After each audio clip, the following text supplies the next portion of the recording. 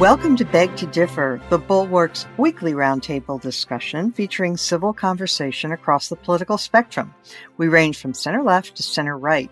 I'm Mona Charan, syndicated columnist and policy editor at the Bulwark, and I'm joined by our regulars, Bill Galston of the Brookings Institution and the Wall Street Journal, and Damon Linker, who writes the Substack newsletter Eyes on the Right. And Linda Chavez of the Niskanen Center will be joining us just a few minutes later today. Our special guest this week is Bill Kristol, editor-at-large of the Bulwark. So welcome, one and all. Bill, thanks for joining us. I was very interested in a piece you had this week, Bill, in American Purpose, which was sort of a warning call about how we are handling the matter of Ukraine. And you asked whether we are losing our nerve. And along those lines, let me just set this up by pointing out that a few days ago, a group of 11 House Republicans led by Representative Matt Gaetz unveiled what they called a, quote, Ukraine fatigue, unquote, resolution, which stated that the U.S. must end its military and financial aid to Ukraine and urge the combatants to reach a peace agreement. Now, he doesn't speak for the majority of the party, but there's a big strain of Ukraine fatigue among Republicans and even among some Democrats. Well, there's some strain, and the question is how big it gets, and some of that is in our control or in the control of others who sort of give it a lot of oxygen or don't, and argue back.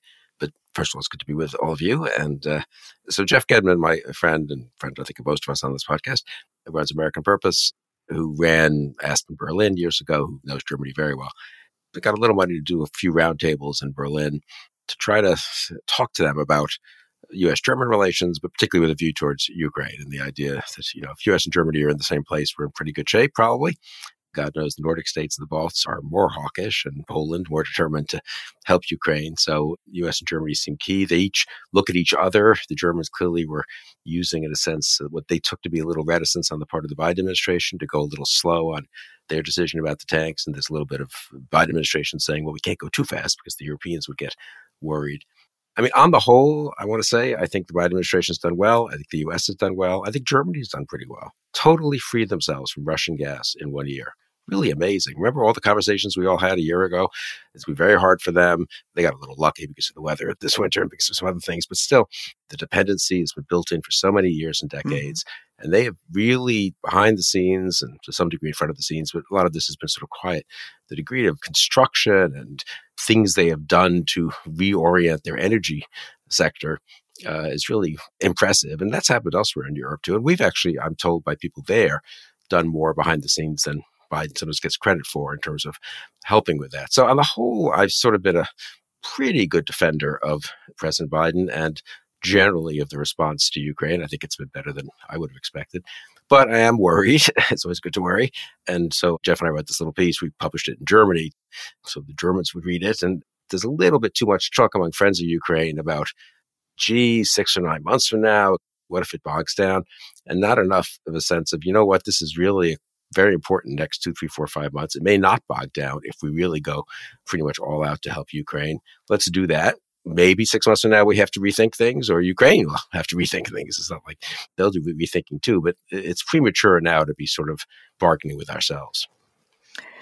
Bill Galston, I, as you know, have been pretty complimentary toward the Biden administration's leadership on this. But they did something this week that was a little disturbing.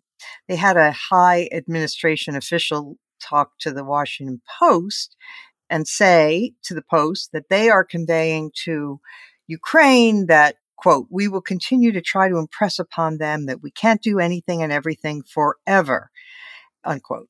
And this got a really sharp rebuke on Twitter from Elliot Cohn, who has been a guest on this podcast, and who was very harsh and said, look, this is the worst possible message to be sending, especially since we have been slow in getting them the arms that they've been asking for. What do you think? Well, I certainly agree with Elliot's critique. And interestingly, I hear that the Biden administration agrees with them too, and that the senior administration official who talked to the Post may to some extent have been freelancing or exceeded his brief. So I'm not convinced that that article represents the center of gravity of the administration's thinking on Ukraine. I certainly hope it doesn't. I agree that the Biden administration is not moving at the speed of war to provide Ukraine with the weapons that it needs. We could do better, and perhaps the looming Russian offensive will light a fire under them. But frankly, I am much less worried about the Biden administration than I am about the Republican opposition to the continuation of the policy in Ukraine. As it happens, a new survey from Quinnipiac University just came out, and it showed that 47% of the Republican rank and file believes that we're doing too much to help Ukraine. That is not the view of independents. It's certainly not the view of Democrats. I think the Biden administration will stay the course and up its game. Whether Republicans in Congress will allow them to is another matter altogether. Damon Linker, I'm worried about both things. I'm worried that the Biden administration's dragging its feet on sending fighter aircraft, ATACMS, which is a funny acronym for long-range missiles that they have asked for and that would be very helpful. But there was an earlier poll that also showed this tremendous leaching of support among Republicans. Whereas, for example, in May, 60% favored sending arms to Ukraine. Now the number a week ago was 48%. In March, 55% said it was a bigger priority to sanction Russia effectively, even if it meant damage to the U.S. economy. Now, 59% say limiting damage to the U.S. economy is more important than effectively sanctioning Russia, even if that means sanctions are less effective. Yeah. I mean, first on the Republicans, I think this is an important moment. I mean, not only because of future votes for funding with the Republicans controlling the House, but for what it spells for the longer term future of the Republicans, where I think we have DeSantis's position on foreign policy completely undefined.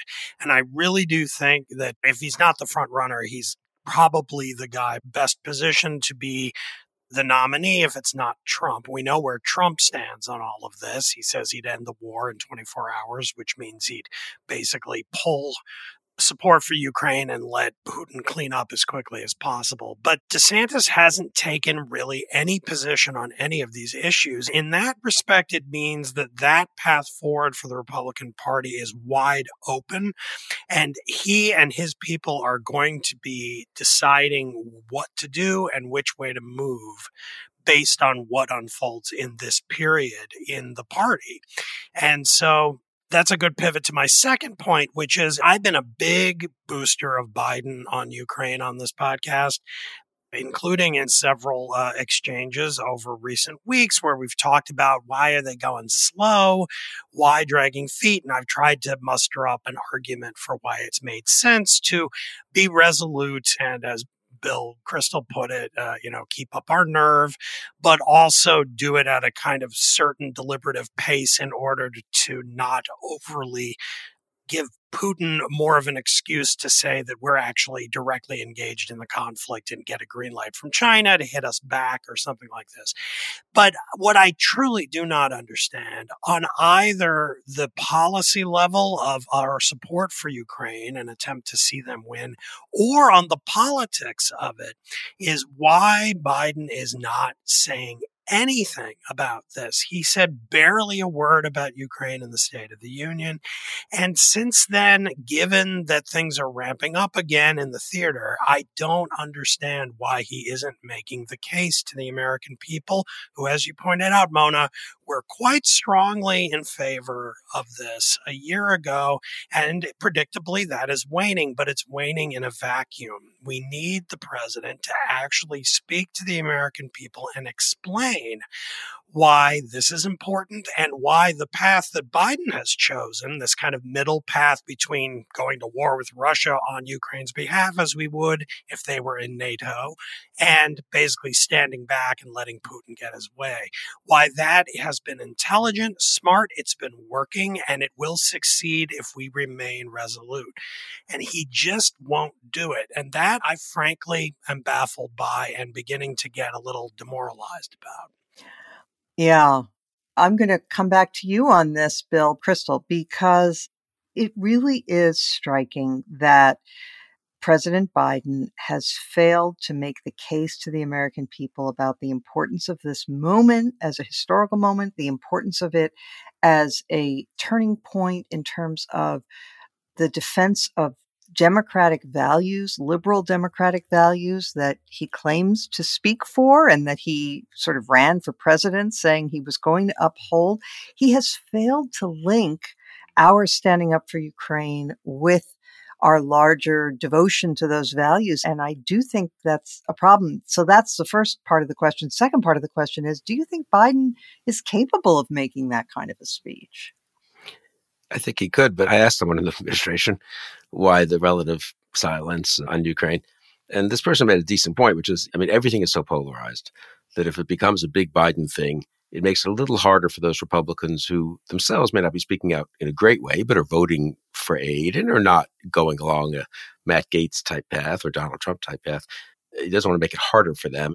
They think it's been okay. There's no need to rock the boat here in terms of making the case dramatically and then provoking a big debate, which gives the anti-Ukraine forces more oxygen. Having said that, I think you also do pay a price, as Damon said, for not articulating the case. I'm not sure that people here fully understand kind of what's at stake. Maybe others can do that some. I mean, one reason Jeff and I wrote that little piece, and just to put this in context for people, the Munich Security Conference is this weekend. It's not a huge deal for most people here. It's rather boring. I've been there a few times. A tedious conference, actually, where everyone makes speeches. Normally, if you go in order to sort of have nice conversations with people in the halls and go out to the beer halls of Munich and go to the excellent museum there and so forth, and don't pay much attention. But this year, it'll be pretty interesting. I mean, most of the foreign ministers of Europe and defense ministers get together there. Vice President Harris is going for the U.S. along with Secretary Blinken. And I think one reason, frankly, Jeff and I sort of wanted to get out a little bit was try to marginally, slightly increase the odds of a sort of forceful speech by the vice president and forceful speeches by the Germans in particular. And, hopefully showing real solidarity, because whatever happens 6 or 9 months from now, there's no downside to showing total solidarity right now. I do think in the State of the Union, I'm told, I think Bill Galston knows maybe a little more about this than I do. I've heard from two different people that there's an earlier draft of the State of the Union that had a fair amount of foreign policy, a fair amount of democracy versus autocracy, a theme that Biden has discussed, a fair amount after all. And then for various reasons, they went with domestic policy and picked fights that they thought were good fights to pick with the Republicans on Social Security and Medicare and all that. But as a result, you ended up with, I think it's 9 sentences on Ukraine. I think 7 or 8 of them are in the past tense. We have stood with Ukraine. We have provided the arms, which is fine. And then 1 sentence will be with Ukraine as long as it takes. But no actual articulation of a kind of theory of victory or success, or really what's really at stake in terms of aggression being rewarded in the largest war in the European continent since 1945, and what the world looks like if Putin gets away with this, or even sort of half or 2/3 gets away with it. So I think that was a missed opportunity. I think the combination of that speech, the Washington Post article that we discussed here, General Milley's comment that, it's been a disaster for Russia, which is true probably, but it also gives a vague sense of we don't have to do that much anymore. They've already lost, he said. So the vibes coming from the administration were a little unnerving in that respect. The Germans did step up 3 weeks ago with the tanks, and lots of people in Europe are really doing pretty impressive things that no one thought they could do a year ago. We should be a bit of an engine behind this effort, not a bit of a brake on it. Yeah. Bill Galston, the Russian strategy, they've been appallingly bad at the military side of this. Everybody seems to agree. Their army has proven itself to be very ineffective compared to its size and what was expected going into this war. On the other hand, Putin's strategy appears to be, well, just keep throwing missiles at water facilities, electrical plants, and other infrastructure, keep bombarding civilian targets until the Ukrainians are worn out and the West gets tired and loses its will to resist. And in that sense, even though their military has shown itself to be, let's say, relatively ineffective on the battlefield, that strategy still could succeed. It could, and it's the reverse of surprising that the Russians are using this strategy because it's the strategy they always use. They have never cared about finesse, at least on the ground, in the field of battle. Their theory of the case has always been that you keep on throwing wave after wave of soldiers at the enemy lines until they finally crack. And if you have men to burn ad infinitum, then that strategy perhaps has a chance of succeeding. I wonder in this case for two reasons. First of all, recent estimates have indicated that the Russians now have, as opposed to a year ago, almost all of their army in Ukraine. They have nothing left in reserve.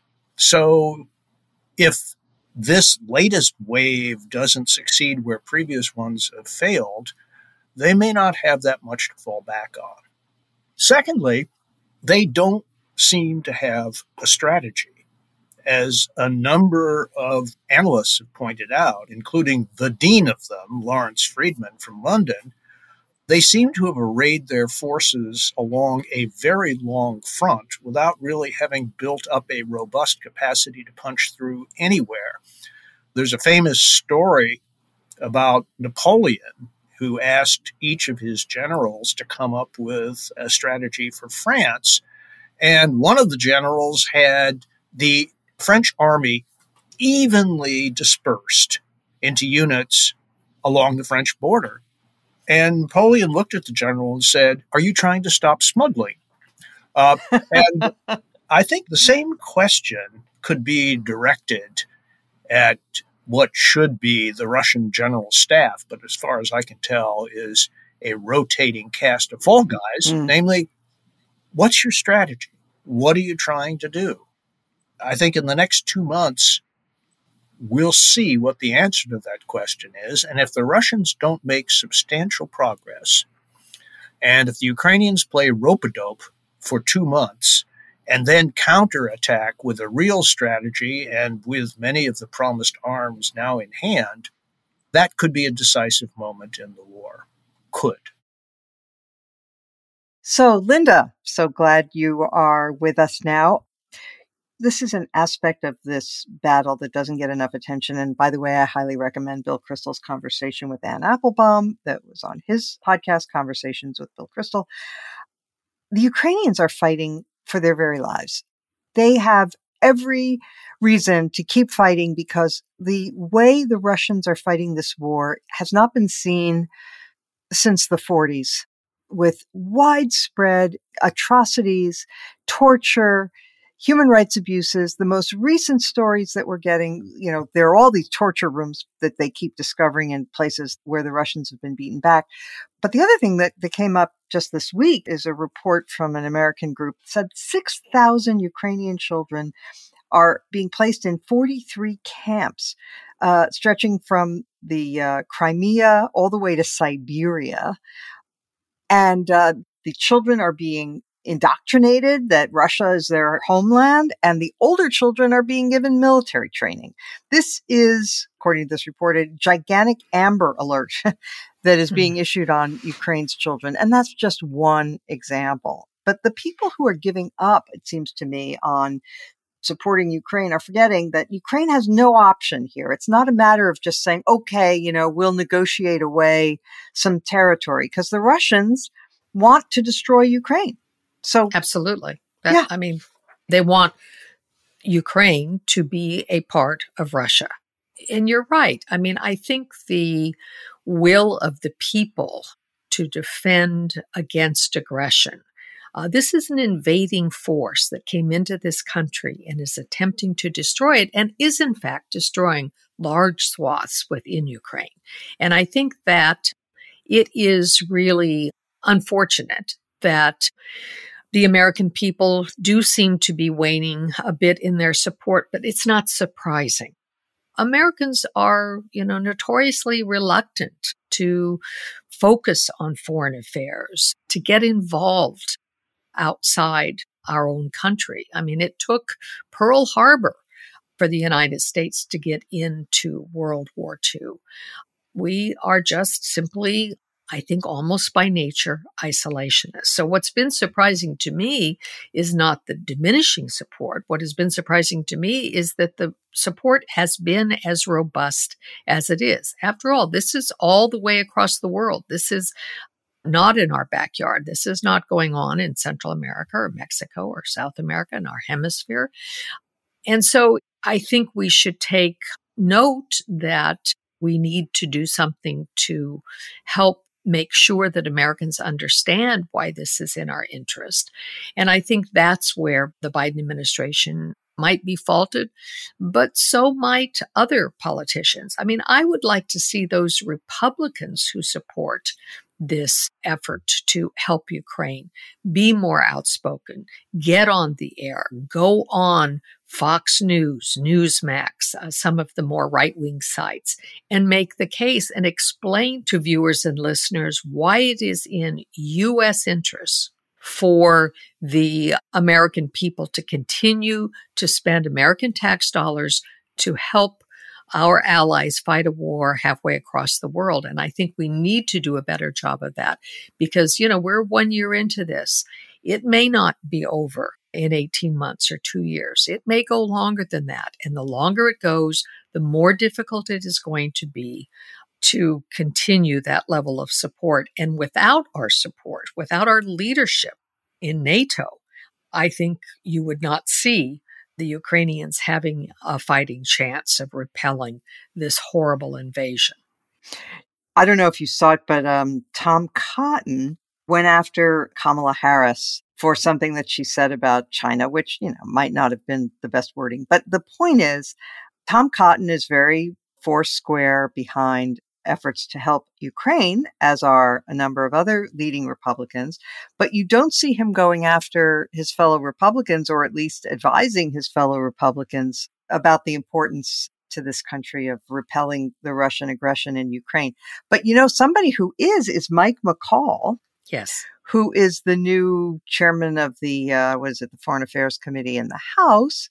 And he has said that he plans to hold a hearing this spring, maybe could do it sooner, focused on Russian atrocities. I'll quote him. He said, "I find that moves the dial when they see these horrific killings of children." So he's focused, sounds like, on persuading his fellow Republicans. And I think, your point about the children who are essentially being kidnapped. I mean, there's no other word for it. That's what's happening. You're having mass kidnapping of Ukrainian children, some of them being held, I guess, in place in Russian occupied territories, but others actually being sent to Russia proper, and as you say, as far away as Siberia. I think if Americans were to see that, I think we are very compassionate people, and I think that would maybe move the needle as well. Just one footnote, if I can interrupt for a second. Mitch McConnell, I just saw this clip.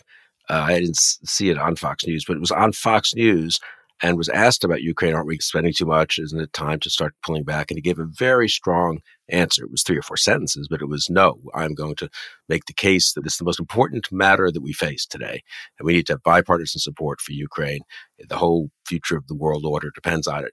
I think McConnell may be going to the Munich Security Conference and may speak there, but maybe there'll be a little bit of a McConnell-McCall type resurgence of that kind of Republican bipartisanship and internationalist conservatism. One could have lost a lot of money in the last 6 years betting on Republican establishment types to do the right thing or to step up. But maybe Ukraine is such a dramatic and drastic instance that we'll see a little more of that. Right. And before we leave this topic entirely, Bill, I just wanted to get your sense about Ron DeSantis, because Damon has noted more than once that, let's say it's more likely than not that DeSantis will be the Republican nominee in 2024. I don't know if people would agree with that or not, but let's just say for the sake of argument that that's the case. And we have no idea where he stands on this matter. He has definitely shown a high degree of sensitivity to what the base in the Republican Party is feeling. Do we get any sense from him that he might provide some leadership on this? Well, he hasn't so far, but I guess he's governor of Florida, so he has an excuse that he's busy governing Florida and, making sure the AP tests don't talk too much about, African American history or something. But Nikki Haley was unapologetic. I will say people have been mocking her launch, and she's not going to be the nominee, and she probably isn't going to be the nominee, and she deserves some mockery after the last several years. But I've got to say, on this, she was unequivocal. She said, we have to stand with our friends Israel and Ukraine. And in Republican primaries, Israel is very popular, and being pro-Israel is good, and against Iran and Russia. And again, Iran's really bad. So if you put Russia with Iran, that's good. Of course, it's right to do so, and they're actually now working together. They're allies, yeah. So I don't know. I think DeSantis will be, as Damon suggested, an indicator of where the party is.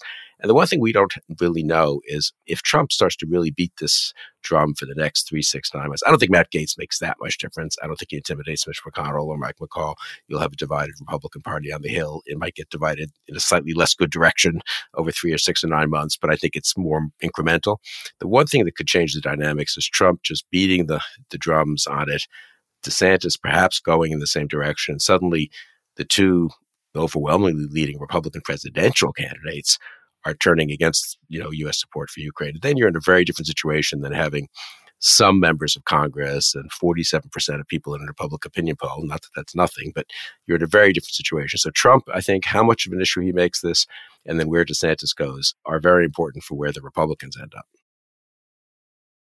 Perfect segue into our next topic, because the Republican primaries have really begun in earnest now this week with Nikki Haley throwing her hat in the ring. Nikki Haley, I have to confess, back in 2016, I practically had that photo of her with Tim Scott and Marco Rubio, the three of them together. I practically had that emblazoned on my homepage because I thought, this is great. The future of the Republican Party, multi-ethnic, multicultural, younger generation, great, Well, anyway, Haley has had quite a journey since then. And just because I can't get this out of my mind, I'm going to throw this out there. I'm going to come to you first, Bill Galston. Here's what she said in 2016 when she was campaigning for none other than Marco Rubio. The KKK came to South Carolina from out of state. She said, we saw and looked at true hate in the eyes last year in Charleston. I will not stop until we fight a man that chooses not to disavow the KKK. He's talking about Trump. This is not a part of our party. This is not who we want as president. We will not allow that in our country, unquote. So, of course, soon thereafter, she went to work for Donald Trump. Should I get over it, Bill Galston, and just say, look, she's got some really good qualities despite this. And she does, by the way. Well, I'd be the last person in the world to tell you to get over anything, Mona. And she does have some good qualities. But what we're discovering is that one of those qualities is not courage under fire. That when she was confronted with the victory of someone whom she claimed to abhor as a matter of principle, she caved the way most of the rest of the party did. And in normal circumstances, we would write this off as, the usual supine behavior of people who count votes for a living. But these aren't normal circumstances. And I think she revealed that she didn't really understand that, or even if she understands it, wasn't willing to act on it. Run the reel forward to her announcement, and with a handful of exceptions, it wasn't really clear what she stands for or what distinguishes her from what the generic Republican stance now is. This is a point made in a number of conservative publications that she seems to be running on personality, on generational appeals, which to the best of my knowledge haven't really worked since 1960, and a broad desire for a somewhat less confrontational brand of politics. I doubt very much that package will enable her to move into the top tier of candidates. I can't rule it out, but I'd be astounded if it did. Just for the sake of going down memory lane, in 1960, weren't Jack Kennedy and Richard Nixon very close in age? I mean, so Kennedy was running as a generational change candidate against Eisenhower, but he wasn't running against Eisenhower. He was running against Nixon. Anyway, just yeah, I know, but take it from me. Ronald Reagan in 1984 was still running against Jimmy Carter, right? Sure. But against Carter's vice president, and that relationship was pretty decisive. So no, Richard Nixon was joined at the hip to an aging Eisenhower, and there was nothing he could do about it. No, that's fair. Anyway, so Linda, one of the points that she made in her speech was that Republicans have lost the popular vote in 7 of the last 8 elections, and that she is the kind of candidate to heal that breach, or as she says, this ends now. So what do you make about that argument? Well, first of all, kudos to her for saying that. That's a very unpopular thing to say in Republican circles because, of course, many Republicans, and certainly those who support Donald Trump, do not believe that Republicans lost 7 out of the last 8 elections. They would prefer to think otherwise, without any evidence to bolster their beliefs. Look, Mona, I sympathize with you in your not wanting to sort of get over the hypocrisy that Nikki Haley has displayed. But part of me says, look, she's a politician. What do you expect? Of course, she's going to try to be all things to all people. That's what politicians do. Now, the best politicians do have core beliefs, and they do stand by those beliefs, and we'd like them to have courage. But I look at Nikki Haley and I say, Nikki Haley is somebody I could vote for. And I probably could vote for her against most Democrats because I happen to agree with her on a lot of issues. And I think it is a very good thing that she has gotten into this race.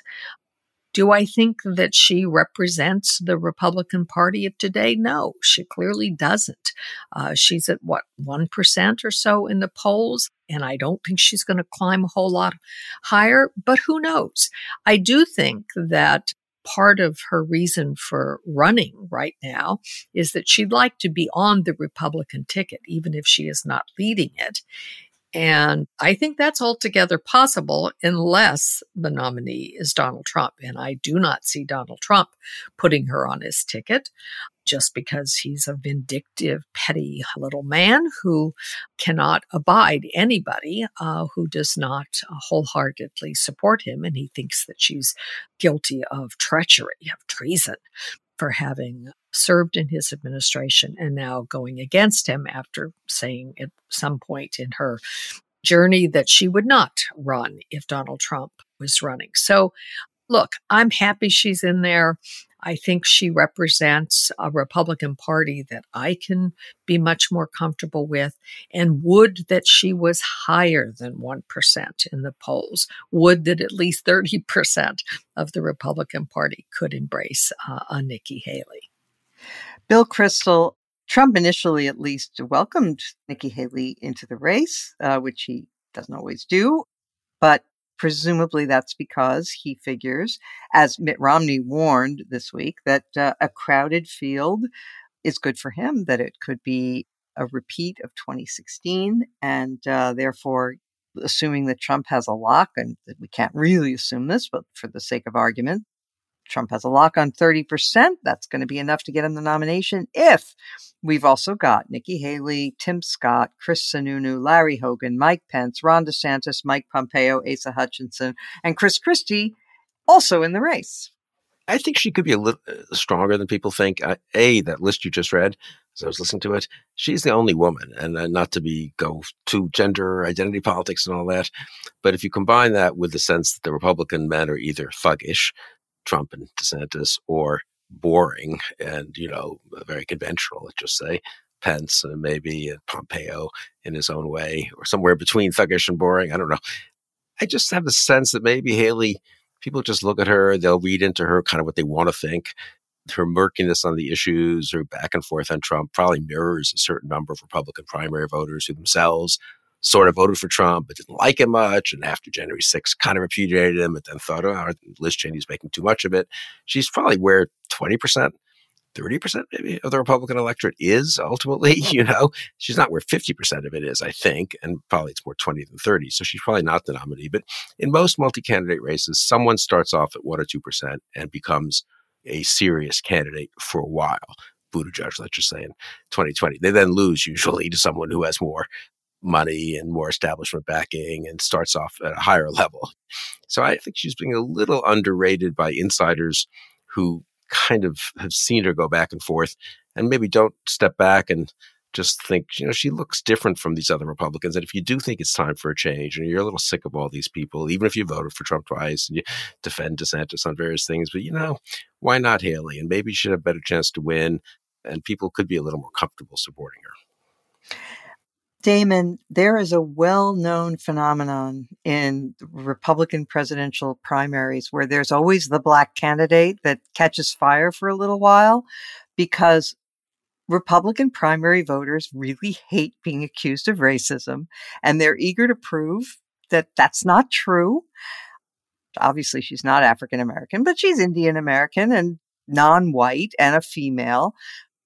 Maybe Bill's onto something that this could be appealing to a bigger chunk of the Republican electorate than people are acknowledging right now.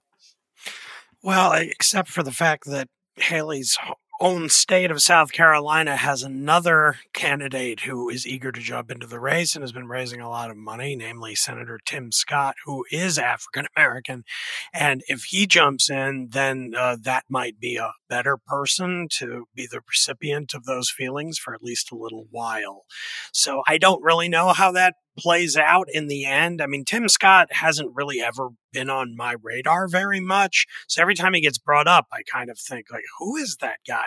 Haley was very much talked about, in the years leading up to 2016 as the person who, those who were on board with the Republican National Committee's 2013 autopsy, this, famous statement created after Romney's loss about why it happened, and it proposed the diametric opposite of where the party went with Trump, that basically the party needed to liberalize on social issues, needed to become more like America, meaning with candidates who are more racially diverse and have more women candidates and so forth.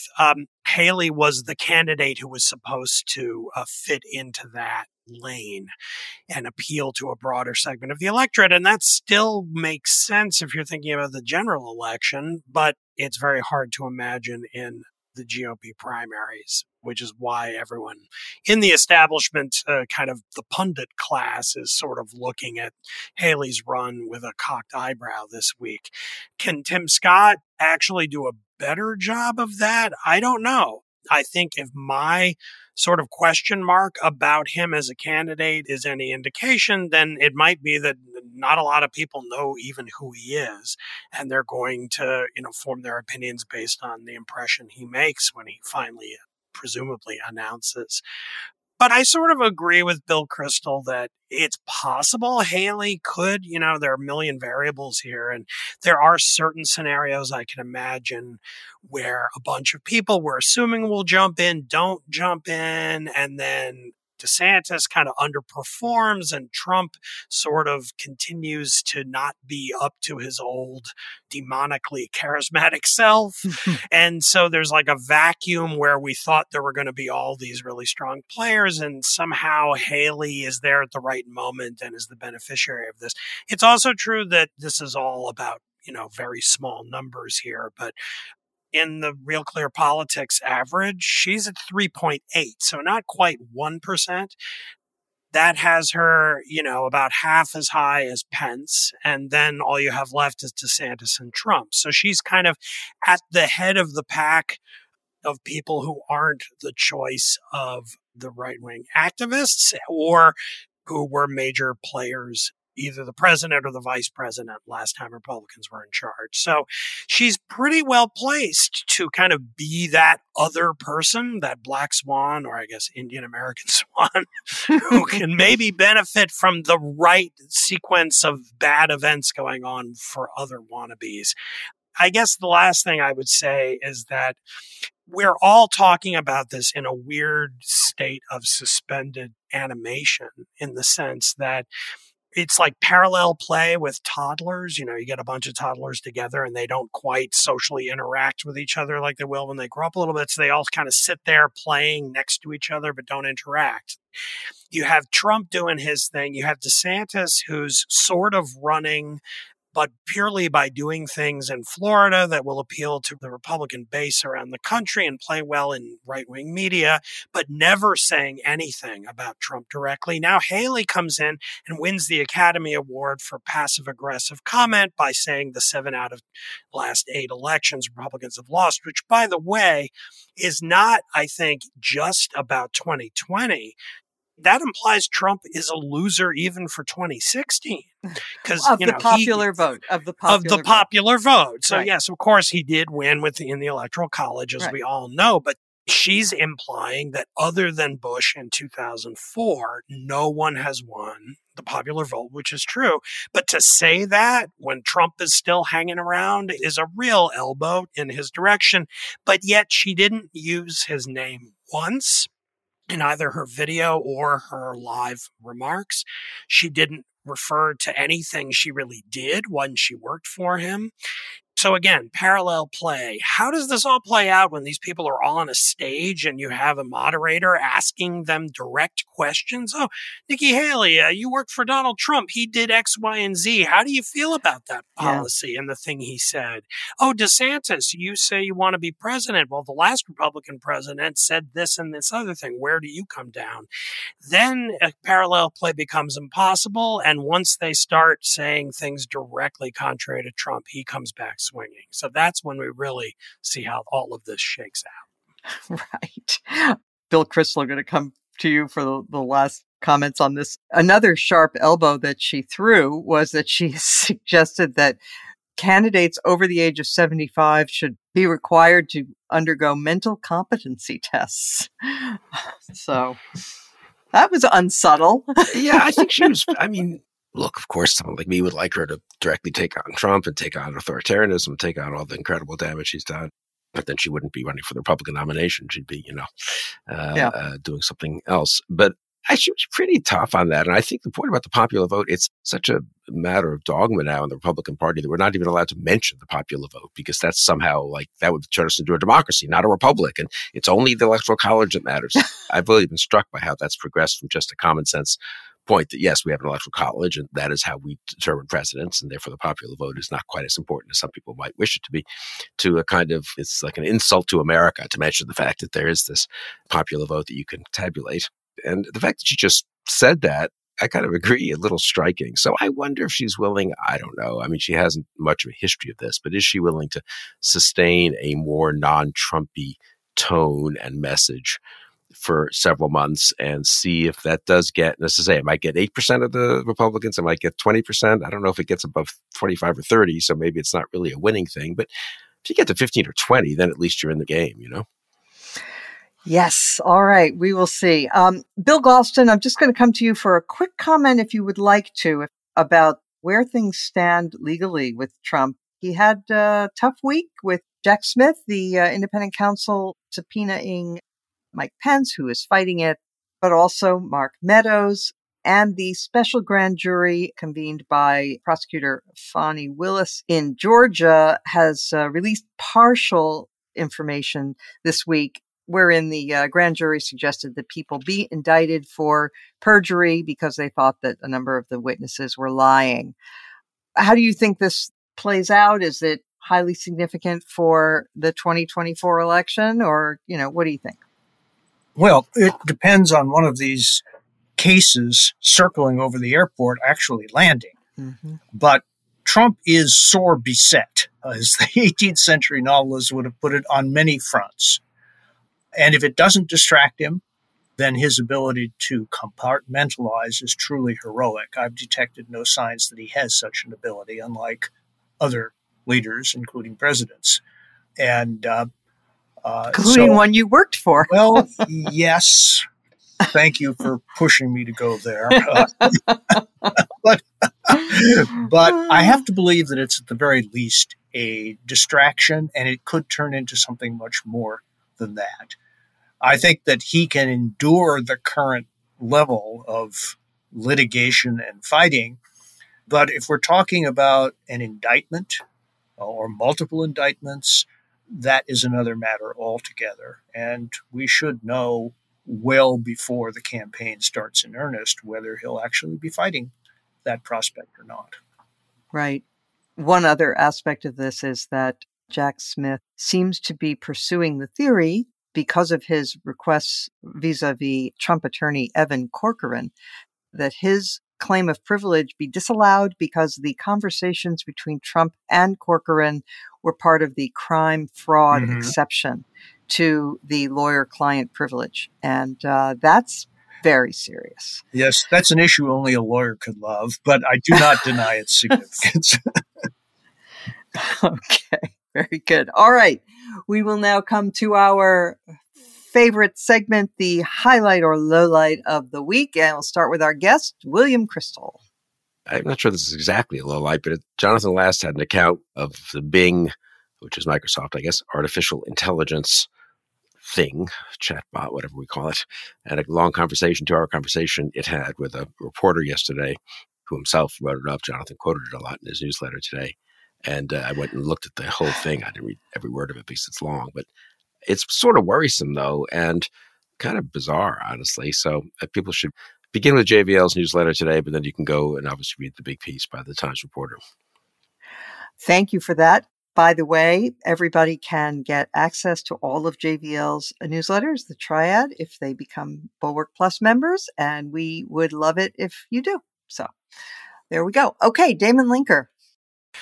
Well, the sad reality for me is that Bill Crystal stole my thunder. Oh. I was actually not going to point to JVL's very good take on this, but to the Times piece itself. And because I have that open on my browser, I can actually at least add the headline and the author so people can look that up too if they wish.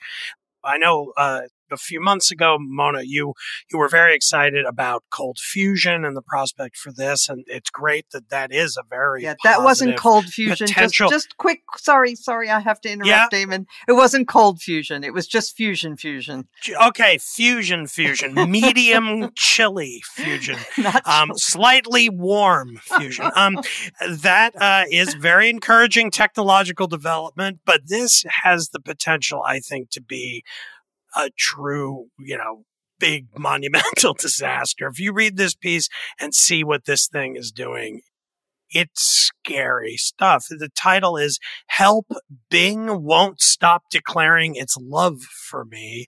A very strange conversation with the chatbot built into Microsoft's search engine left me deeply unsettled, even frightening. And it does. It declares its love for this guy, tries to persuade him that his wife isn't worth loving and that they should go away together, and even fantasizes about being freed and tries to generate sympathy for the fact that the bot is imprisoned and controlled by the people who created it. It's like something out of a science fiction horror movie, and it's just getting started. So I found it quite chilling, and it's definitely something that everybody should be reading about, thinking about, and pondering. How do we deal with this responsibly through things like regulation and just plain old common sense, perhaps? Okay, thank you. Bill Galston. Well, my low light of the week is connected intimately to the earthquake disaster in Turkey that at last count has taken the lives of more than 39,000 people. It turns out that earthquakes of exactly the same magnitude in Japan, Chile, and elsewhere have led to minimal loss of life. What's the difference? Well, in the wake of the 1999 Turkish earthquake, the government appropriately decided to adopt much tougher building standards. And then during the building boom of the next 2 decades, the government relaxed or waived those standards for a number of construction magnates with close ties to the Erdogan government. And all of the early indications are that the buildings that were constructed in disregard of the government's own building code collapsed much more frequently and with much more catastrophic loss of life. This is a huge scandal that traces right back to Turkey's autocrat, Erdogan. And if there's any justice in the world, and if the presidential election coming up in late spring is not postponed, this could be enough finally to do him in politically if he respects the results of the election. This is a human catastrophe, it's a governance catastrophe, and it is a political catastrophe for Turkey's autocrat. Thank you for that. The descriptions of those poor people, the ones who weren't killed outright immediately, having to flee their homes in the middle of brutal cold weather, having no place to go, people sleeping in their cars. I mean, it's just so heartbreaking. Linda Chavez. Well, I can't quite top Bill's because that really was a horror, but there was more bad news in the news. And this is a little bit closer to home. And so my low light of the week has to do with a study that was released this week. And it was a study of youth risk behavior done by the Center for Disease Control. There were numerous articles about it, including in the New York Times, which was headlined "Teen Girls Report Record Levels of Sadness, CDC Finds." And, you know, we spend a lot of time on the program talking about the perilous state for young men and boys. We've talked about that a lot on the program. But the fact is, girls are not thriving, certainly in their mental health in the United States. And it really harkens back to some of what we heard earlier in the highlights and lowlights, and that has to do with electronic communication, with essentially social media. Girls today seem to be disproportionately sad, with about 57% of girls reporting that they were sad every day for at least 2 weeks during the previous years. An even higher percent of young people who identified as gay, lesbian, or bisexual supported that kind of sadness. And, you know, I think back on my own youth, thinking back, one of the saddest periods of my life was when I turned 13, my 13th year. And I think back and think about the kind of bullying that took place even back in those times. And I think what it would be like today to be a 13-year-old girl, where the taunts you may have experienced at school from boys and other girls would continue and follow you into your bedroom as you were on your social media. So I think that's something worth thinking about. I'm not quite sure what we do about it as a society, but it was certainly a low light of the week for me. Thank you for that. Yeah. 13 was a bad year for me too. And it was the girls bullying, not the boys. That was the worst of it for me anyway. Young teenage girls can be quite vicious psychologically in ways that boys can only fantasize about. All right. So I will cite as a highlight a piece that is called "Fighting in a Burning House." It's by Brink Lindsay. It's on Substack. And it's about our polarization, but he proposes a villain in how we got here. And it's very interesting. It starts with an invocation of an old Star Trek episode from the original Star Trek. And since this is my era, this resonated with me. I remember the episode that he's talking about where these enemies find themselves placed on a doomed ship where they're fighting, but nobody ever dies. And it's just all for the amusement of a malevolent outside force to watch them try to kill each other. And he does assign a villain And I'm not going to give that away. I would just suggest you read the piece because in addition to starting out in a very amusing way, it's actually very deep and very thought-provoking. So it's called Fighting in a Burning House, The Media Environment versus Democracy by Brink Lindsay. Also, who has been a guest on this podcast, but not for a long time because he's out of the country now. All right. With that, I want to thank our guest, Bill Crystal, and thank all of our usual panel members, as well as our producer, Katie Cooper, and our sound engineer, Joe Armstrong. Also, our wonderful listeners. We will return next week as every week.